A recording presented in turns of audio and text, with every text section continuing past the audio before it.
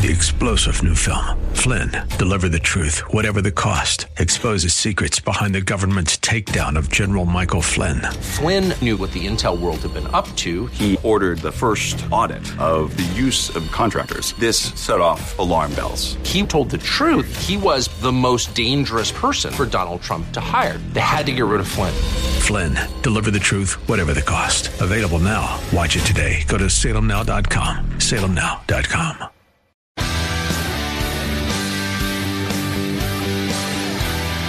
Are you looking for truth from God's Word that you can understand and apply to your life? You'll find it today on Make It Clear with Dr. Stan Pons, Bible teacher and president of Clarity Christian College, formerly known as Florida Bible College. Listen now as Stan makes it clear.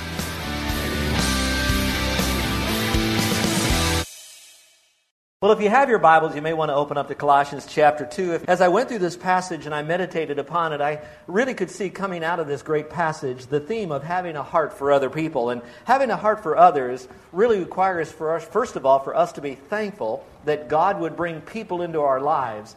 And maybe that's where we ought to be as we begin this message, is how thankful are we really that God has brought people into our lives? And if He has brought people into our lives, and He has, then it also means that God wants us to give back to those people. And the greatest example is God says, I love you, and you are here. And so He loved us by having His Son come to the earth, and He demonstrated His love toward us. And so as this message is on us having a heart for other people, what you might want to do is do a little category, a little directory in your mind about the other people that are in your world that God brought into your world. For those of you that happen to be married right now, God brought those into your life, that person, that special one into your life, and you can be thankful that God brought that person into your life, but now how can you have a heart for that other person to really love them? Those of you that have been blessed with children and grandchildren, and sometimes you didn't have the choice of the children you had. That's the byproduct of a marriage. And so now you have the children and the grandchildren. God said, I wanted you to have them in your world, and to be thankful now, we look for a way, how can we demonstrate a heart for those people? And then we could go on. You could talk about the people with whom you work or the church that you've selected. In other words, God has surrounded you with certain personalities and certain people that He really wants you to love. And often we don't have a choice by that. I remember these people were sometimes talking about being adopted. Our two boys were adopted, as you well know. And they came home one day and they were really upset because in school where they were at, the kids were real cruel to them. And one of the sons came to me and he said, Dad, I don't know about this adoption thing because they made fun out of us that we were adopted. And I said, well, I got an answer for you. If you could do this without causing a fight now, you ought to go to those other people and say, you know what? My mom and dad chose to have me. I got picked. You just came as an accident kind of thing. And so they were able to see that and see that I'm real special. Well, some of you can now relate in the sense that God brought people into your life that you can demonstrate a loving nature. But now when you really love those people, if you truly love them, there's going to be a great struggle for them because as you love them, you have a purpose for them. You want to find out what does God want to do in their life, and you want to partner with the Lord to help them to develop. Now think about that, even your mate. I hope you don't see your mate as someone who comes to serve you as much as God gave you that mate, that you could then discover what is God's purpose in their life. What's their gifting? What's their personality? What's their shape? What can I do to develop them? And so now you partner with God by helping to serve them and to add value to their life. But to do that, if you really have a heart for them, then you're going to agonize for them, especially if they're walking a little bit off path. So you want to sense then that conflict that's coming within you. Now, for those of you that are not just parents, you could look at the people you work with. Sometimes you really wish that your workers would be a little bit different. And some of you that have employers, you'd be thinking, I wish my supervisor would be a little bit different and have a little bit more character, a little bit more integrity. And so you agonize over that. Those of you that are in Christian leadership, I'm sure that your desire is that the people would come to faith in Christ. And if they've already trusted Christ, you don't want them just to have fire insurance from hell. You want them to grow. And if you really have a heart for them, there's going to be this agony that goes on inside of you, wanting to know how do you get them to the next level. Follow along, if you will, for just a moment here. You'll notice the verse, the very beginning of it. Paul says, for I want you to know what a great conflict I have for you, those that are at Laodicea, and as for many as those who have not seen my face. That phrase, a great conflict, is a very unusual phrase because it comes from a Greek word that sometimes is translated, he had a great struggle. But it's actually coming from a Greek word that we've translated into an English word, which is the word agonize. So it's conflict, it's struggle. He says, I'm agonizing over those people. But also in this context, it's interesting because it says, the agony I have for you, then for those in another city, and then even for those that I have not seen. You know, it's interesting how that even with the people that we have around us, that we often don't show enough love for them, let alone the people we haven't even seen before. And Paul is saying, I agonize for those of you that I do know, that I have met, but he also agonizes for those that he has not met. Well, let's see how that fits into this. You notice in John chapter 17, it says that Jesus prayed then for his disciples, and then he prayed for those who yet in the future would believe on Christ. So there was yet another whole cadre of people that were out there that still haven't come to know Christ as Savior. So what the Lord was doing was looking at these people, praying for them, but also praying for future generations. And here's how you and I could sense out of this passage.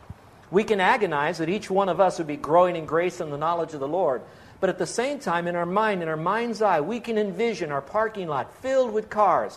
2 or 3 guys helping to stack the cars in our parking lot so that every piece of that concrete is covered with an automobile. That we're directing them over to the school across the street. That inside this room that we're trying to put up more chairs and we're having to put a camera here so that we can broadcast it into another larger room. And we're agonizing over these people so that they would grow in grace. We can already picture them ahead of time. And that's the conflict that he had. But now here's the biggest question. In this context, since it said, I agonize over these people, what would be 3 areas about which he agonized? And what I'd like to do is to look at Paul and say, okay, Paul, you love these people. You wanted to add value to their life. You agonize. What were the areas that really caused you the greatest inner conflict? And then what you and I would want to do is we want to look at our kids. And we look at them and sometimes we agonize because they don't clean their rooms. And maybe you kids, you agonize over mom and dad because they don't give you more freedom or they don't extend your curfew. Or sometimes church people will agonize with one another over a lot of different issues. But if we had to select 3, and so we want to park on if we were to look at our kids and what would be 3 areas that we would agonize over them, what would be those 3 areas? And here they are from this passage. Number 1, Paul wanted people to, wanted is a light word, it's really agonized over people to know Christ fully. And I'd mark that down. He said, what I'm looking at people now, I don't just see this lost person out there. He says, I see them lost, but I see them coming to a full intimacy with Christ. And so he really agonized over them that they would have a much closer relationship with the Lord. And I know how that feeling could be. And let me kind of share with you as your pastor here for a moment, and I'll kind of bring some things out as an application. Those of you who are our guests are going to maybe see me in a different way than I'm normally on Sunday. Most Sundays, I'm here just teaching the Word. I am passionate. There's no doubt about that, about the Word. I'm passionate about people knowing truth. But sometimes I don't really explain to you what goes on inside of me as your shepherd. I really do agonize over some of you. I look at some of you right now, and I look at where you could be, the potential. I can see you, that you were formulated in the mind of God and you were placed on the earth. And I'm thinking that God in His great sovereignty brought you underneath the umbrella of this ministry and all that it has, from the pulpit ministry to the connection groups to the social activities that we have, that God brought you under this. And I'm looking at all of this. And then I look at you and that God allowed you to be here. And as I look at you, here's where the agony comes in. I see the great potential that you have, but yet at the same time, I don't see the passion to grow in the Lord. I don't see the commitment for you to step away from some of the good things to have time for the great things. I see you filling up your schedule with a lot of stuff that we can justify as stuff that we could do. But I look back and I say, are you really different for God? Do you know more of His Word? Are you more like Him because of that? And so now what goes on inside of me is this inner conflict that I have. And here's where it is. I care for you, but I don't want to put you on a guilt trip, because I know that there are tens of thousands of Christian leaders today on a Sunday putting their people on an unnecessary guilt trip. So I'm sitting there in agony and I'm saying, I know they got to go further, but I don't want them to be put on my guilt trip. And then I'm sitting up here and I'm saying, I'm so passionate about them, but I don't want to be misinterpreted as someone who is angry with them, because I'm not really angry with them. And then I look at these people and I say, I don't want them to think that I don't love them. And if I get so passionate and I tell them about some areas that are out of balance in their life, that this is what's hindering them from growing spiritually, they might not like me. And then pretty soon our relationship deteriorates. After a year of this, pretty soon I'm out of this church. And I don't want to do that either. And so I could feel where the Apostle Paul was. I could see that here he is in prison, and all he gets back are reports from the Christians at Colossae, a church he's never visited, but a church he knew about. And he's in agony over them that they would be fully mature in Christ. And I know that inner conflict that he was struggling with inside of him. I don't know it exactly, but if you love your people and you want them to be fully mature in Christ, you know what you see in them. Now, there's something else I took from this passage. Now, stay with me on this. While he was looking at them and he wanted them fully mature in Christ, even in the midst of the agony, he could still see good coming out of the people. And I'm going to bring out the positive, so I'm not here to beat up, and this is not a bully pulpit. So he was in agony. But I'm wondering if he saw the good and he thought, oh, you've gone this far. You went from good to great. Now you can go from great to greater. And so there was some agony in there. So even in the midst of my passion, and should I say something, I pray more than anything you'll read between the lines and remember that we've loved you and I love you and I care for you. I want you to know that I'm struggling up here, that I won't be misinterpreted, so that you would know how much I care for you, and I'm not trying to put you on a guilt trip. And even if you don't do what I'm saying, I will love you, I'll be with you. I'm not judging you, that's another thought. I'm not condemning you. But I want you to know what's driving me within me is I love the Lord with all of my heart. And I know that I have places to grow. And so as much as agony about you, I have agony about my own weaknesses and failures. But together with that agony, I want it to motivate us that we don't just sit soak and sour. There's no disunity in this church. There's tremendous amount of focus and forwardness in this church. But I don't want us to get complacent in this church about wanting to be more and more like the Lord.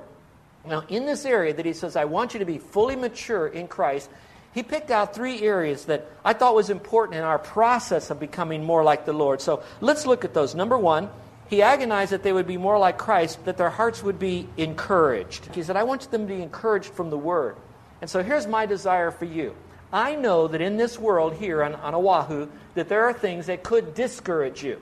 You could look at the newspaper, tourists that won't be able to afford to be here. And all of us are connected to the tourist industry in one way or another. You can look at the housing market. You can look at the high cost of our food going up. And I could look just from Friday to today, the gas on our corner gas station went up 6 cents. All right, now, that's not going to break us. We'll still get to church. We'll still do things. But inside, there is that, what's happening on this island? What could happen on this island? There are many things that could discourage us. And so for us to be fully mature in Christ, I want you to be encouraged, as Paul would say. But our encouragement's going to come as we abide in His Word and we get into His Word. So here's the point. If you hear this every Sunday, what you should be doing and why you should be doing and the theology of it, but you don't stop doing some of the things you're doing so that you then will have the time to settle in His Word and to draw from it, then you won't be encouraged. And so then what happens? You're going to go up and down with your encouragement, and when you are encouraged, it could be that day you spend in the Word. It could be that you really heard a great message and you were meditating on the Word of God in that message, and immediately when you got away from taking that infusion of encouragement, you drop again. Or your encouragement could come in a false, fake way, where that you load up your life with, watch this, activities that give you what is known as an adrenaline rush. And you know what those are. I don't need to describe them, but whatever it is, it shoots your adrenaline up. Anything from a caffeine fix at Starbucks to some event that you go to. And all of a sudden there's a lot of happiness. Kids are happy, you're happy, we're all laughing, or focused on this. But it hasn't gotten us away from the day-to-day issues of life that are very real. So then what happens is we sell ourselves on a false sense of encouragement based on circumstances instead of on the sufficiency and the supremacy of Jesus Christ. And so then we're up when we have a happy event, and then we're back down and discouraged when we're not. And so Paul is agonized with these people that they would be fully mature in Christ, encouraged by His Word, the Word of God. And so that's what I'm encouraging you to do. So now you come back and say, what am I doing in my life right now that I do not have a consistent, meaningful quiet time? A quiet time. But it's more than that. Am I in a small group setting, a connection group, whether it's on Sunday morning or in the middle of the week or Friday night? Am I in a connection group where the Word of God is premier and we're learning what it has to say amidst all of that fellowship? So I'm feasting on the Word. And then another place to get it. Am I in a one-on-one discipleship? I don't like to use the word accountability relationship, but where I am with someone talking about Scripture, not double coupons over at the grocery store, or talking about Christian things or Christian activities, but talking about the Word and getting to know Him more. And then what is our commitment to being together as one corporate body to see the largeness of us all, worshiping together regularly on Sunday, where the other things that in life that are crowding out those events, a personal time, a one-on-one, a small group, or in a large group, is killing us from that, keeping us from that. And that's what's hindering. And so the agony is I know it's right there. It's all for you. All the mechanism is there. Going to an event isn't going to make you spiritual. Going to church won't make you spiritual. Going to connection group won't make us spiritual. Sitting in a small group won't make you spiritual. Those are just our boundaries. Those are just canned, on the calendar events.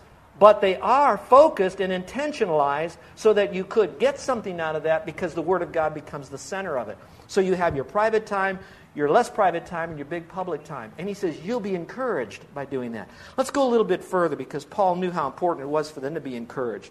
Number 2, he says, having been united in love. And so now he meant from the encouragement he got, he's now united in love. When you're united in love, there's more of an opportunity for us to grow to spiritual maturity. Let me see if I can explain that to you. There's 2 words there. One is the word united, and the other one is united in love.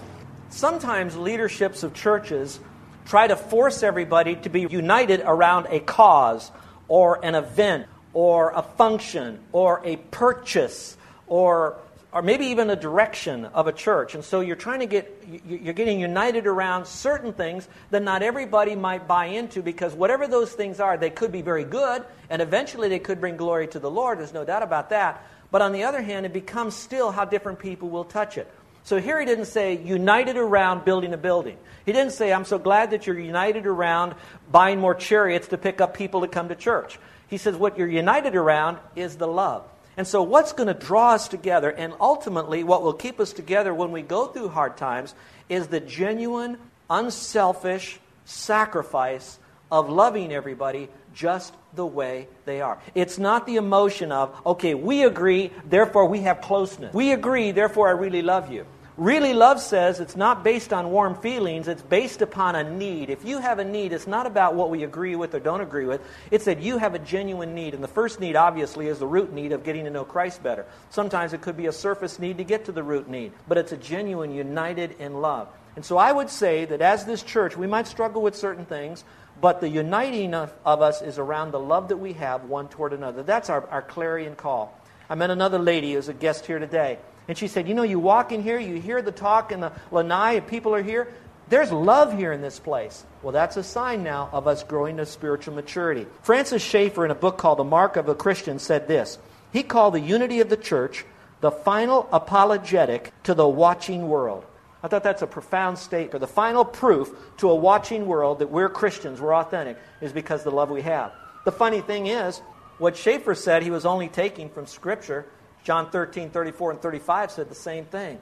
That the mark of us being authentic Christians is going to be the fact that we love one another. We can learn all the technical reason why we know the Bible is the Word of God, but if we don't love one another, immediately it shows that maybe what the Bible is saying isn't true, because authentic Christianity will be united together in love. Maybe not united together on a cause, but we will be united together in love around Jesus Christ and Him alone. Well, a strong heart also comes from number 3, and that is experiencing full assurance of understanding.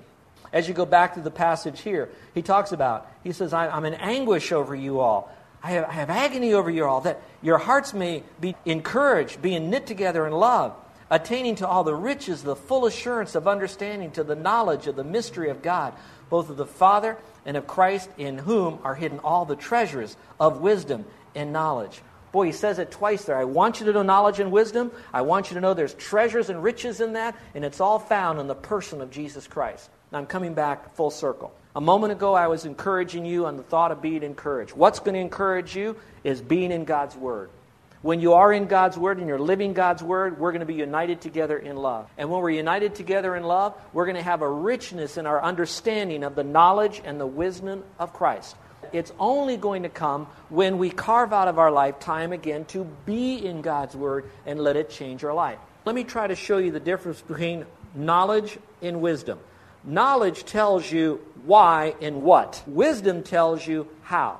There are people that can have great knowledge. They can know the why of Scripture and debate great theology. They can also know what to do, have the training of how do you now live your Christian life. But the wisdom is the how to actually put it into your daily life. And what he's saying here is that you would have understanding of the great riches of the balance of the understanding, the knowledge, and the wisdom together that's going to come from God's Word. So if our church is going to grow in a healthy way, then our health is going to come as we grow to become more fully like Jesus Christ. And that's going to come when we fully embrace the supremacy of Christ and the sufficiency of God's Word. We know that to be true. Are you letting it change your life? My question to you is, when was the last time you had a meaningful, quiet time with God and His Word to the point you weren't speed reading the Bible, but when you walked away from your quiet time, you chose to think, speak, or live differently? When was the last time you did that? Because I know when you're not there, the more you drift, there's going to be that atrophy in your spiritual walk. Secondly, when was the last time you went to a meaningful connection group, whether it's in the middle of the week or Sunday morning, or are you skipping? Look, at Sunday morning, just get up an hour earlier. Here it is, godly people working hours to prepare spiritual food for you to get together so you could have this training available to you, not in place of a quiet time, but in addition to it. It's like getting a little bit more spiritual fertilizer from God's Word. You have that opportunity. So just get up an hour earlier. What are you doing all week long that's more important than 1 hour than with a connection group maybe in the middle of the week? Now think about it for a moment. I'm agonizing, and let me just pour out my heart to you. Pastors can give you a lot of fluff. They can do this stuff, but I don't want to do this. I care for you. I want you to grow. What is so important on a Sunday morning that would keep you from being here? What a testimony for you to be together to worship and love one another. What joy there is. What laughter on the lanai. It's all there. And then you have the Word that's taught here, carefully, prayerfully, well thought out. Biblical, verse by verse, often. And so he says, I want you to grow. I'm agonizing you. But now let me go a little bit further. He didn't just say, I agonize that you be more like Christ, but he also agonized in a second area. He says, Paul agonized for people to reject deceitfulness strongly. In the verse it says, now this I say, lest anyone should deceive you with persuasive words. Now this I say. What does he say? He says two things. I agonize over you. And secondly, he says, I want you to be fully mature in Christ through being encouraged, united in love, and of course having a greater understanding. He says, I want you to know. I'm saying these things. But now, if you know these things, you then won't be deceived with persuasive words. Now, would you take your pencil for a moment and it says, should deceive you? Underline the word you, should deceive you. When I read that passage and I'm thinking, why would Paul write that then and God would want me to have it today because he preserved it in Scripture? That must mean that I could, as a believer in Christ, because he's not writing to unsaved people, he's writing to Christians, that I could have the propensity to be deceived. Could I be deceived? The answer is yes. Could you be deceived after all these years? Could you be deceived from knowing exact truth? And Paul is saying, I'm saying all this to you. I'm agonizing you so that you won't be deceived. What a great heartache it would be for you someday to wake up finally in heaven and to know for many, many years you could have had different rewards. There was other things you were missed out on because you've allowed yourself to be deceived. He's going to now tell you who are the deceivers, and then he's going to tell you and me how we're deceived. So one argument could be, I'm deceived because I have all these deceivers in my life, and so we could put too much time blaming deceivers, which there are plenty of them out there. Or what we could do is to recognize there are deceivers, but even though I'm living in a world of deception, I don't have to be deceived. So what do I need to do to step up in this world so I now can prevent myself from being deceived from that truth? And that's really what he's speaking about. He'll warn you. He'll tell you who are the deceivers. Let's look at the passage now. Follow along. He says, they'll deceive you with persuasive words. Now, what does it mean to be deceived? It means to be misled or led someone astray. So there's going to be people who, using persuasive words or arguments, will now lead you astray. For though I'm absent in the flesh, yet I'm there in the Spirit. Back in Colossae, if I can take you back for a couple of months when we started our study, you'll know that Colossae, the city there, was very much like Honolulu. They had people that worshipped angels, New Age people. There were people that worshipped other gods. There were people that worshipped works in order to get to heaven. So, in a sense, the spiritual and cultural society of Colossae 2,000 years ago is very much like Honolulu. So now, let's take it into the Honolulu days. Just like they could have been deceived in those days, Paul would be writing to us today that say, be very careful. In your society, you too could be deceived by persuasive words. Now, I'd like to give us one extra caution that he couldn't give back then. In the Bible days, there was no internet. In the Bible days, there was no cable TV. In the Bible days, there was no Dish Network where you could suck from all over the world any kind of ism and spasm more quickly right in the comfort and the privacy of your own home without anyone being there to shut the channel off or change the channel that was coming at your way or to get you off that internet site or to turn the radio off or to keep the publications from coming in your mailbox. There was nothing going on to that. They were just living in just a general world. We live in a world that not only do we have the same things, they had neighbors, we have neighbors. They had work, we had work. They had military, we had military. They had kids, we had kids. They had education, we had education. But in addition to that, we also have all this other stuff that is being mainlined. It is being pumped. It is being shoved. It is being screamed at us. And in the midst of all of that, there'll be truth. But far more, there's going to be a little bit of truth mixed in with a whole lot of air. This is Joe Pons, and I want to thank you for listening to Make It Clear with the teaching of Dr. Stan Pons, founder of Make It Clear Ministries and president of Clarity Christian College. Make It Clear is dedicated to taking the Word of God with clarity into every person's world. It's the support of listeners like you who make the ministry of Make It Clear possible. You can provide your tax-deductible gift to Make It Clear online by going to makeitclear.org. That's makeitclear.org. Thank you for helping us make it clear. If you would like to have Dr. Pons speak at your church or event, please email us at tellmemore@makeitclear.org. That's tellmemore@makeitclear.org. Thank you, and remember to make it clear.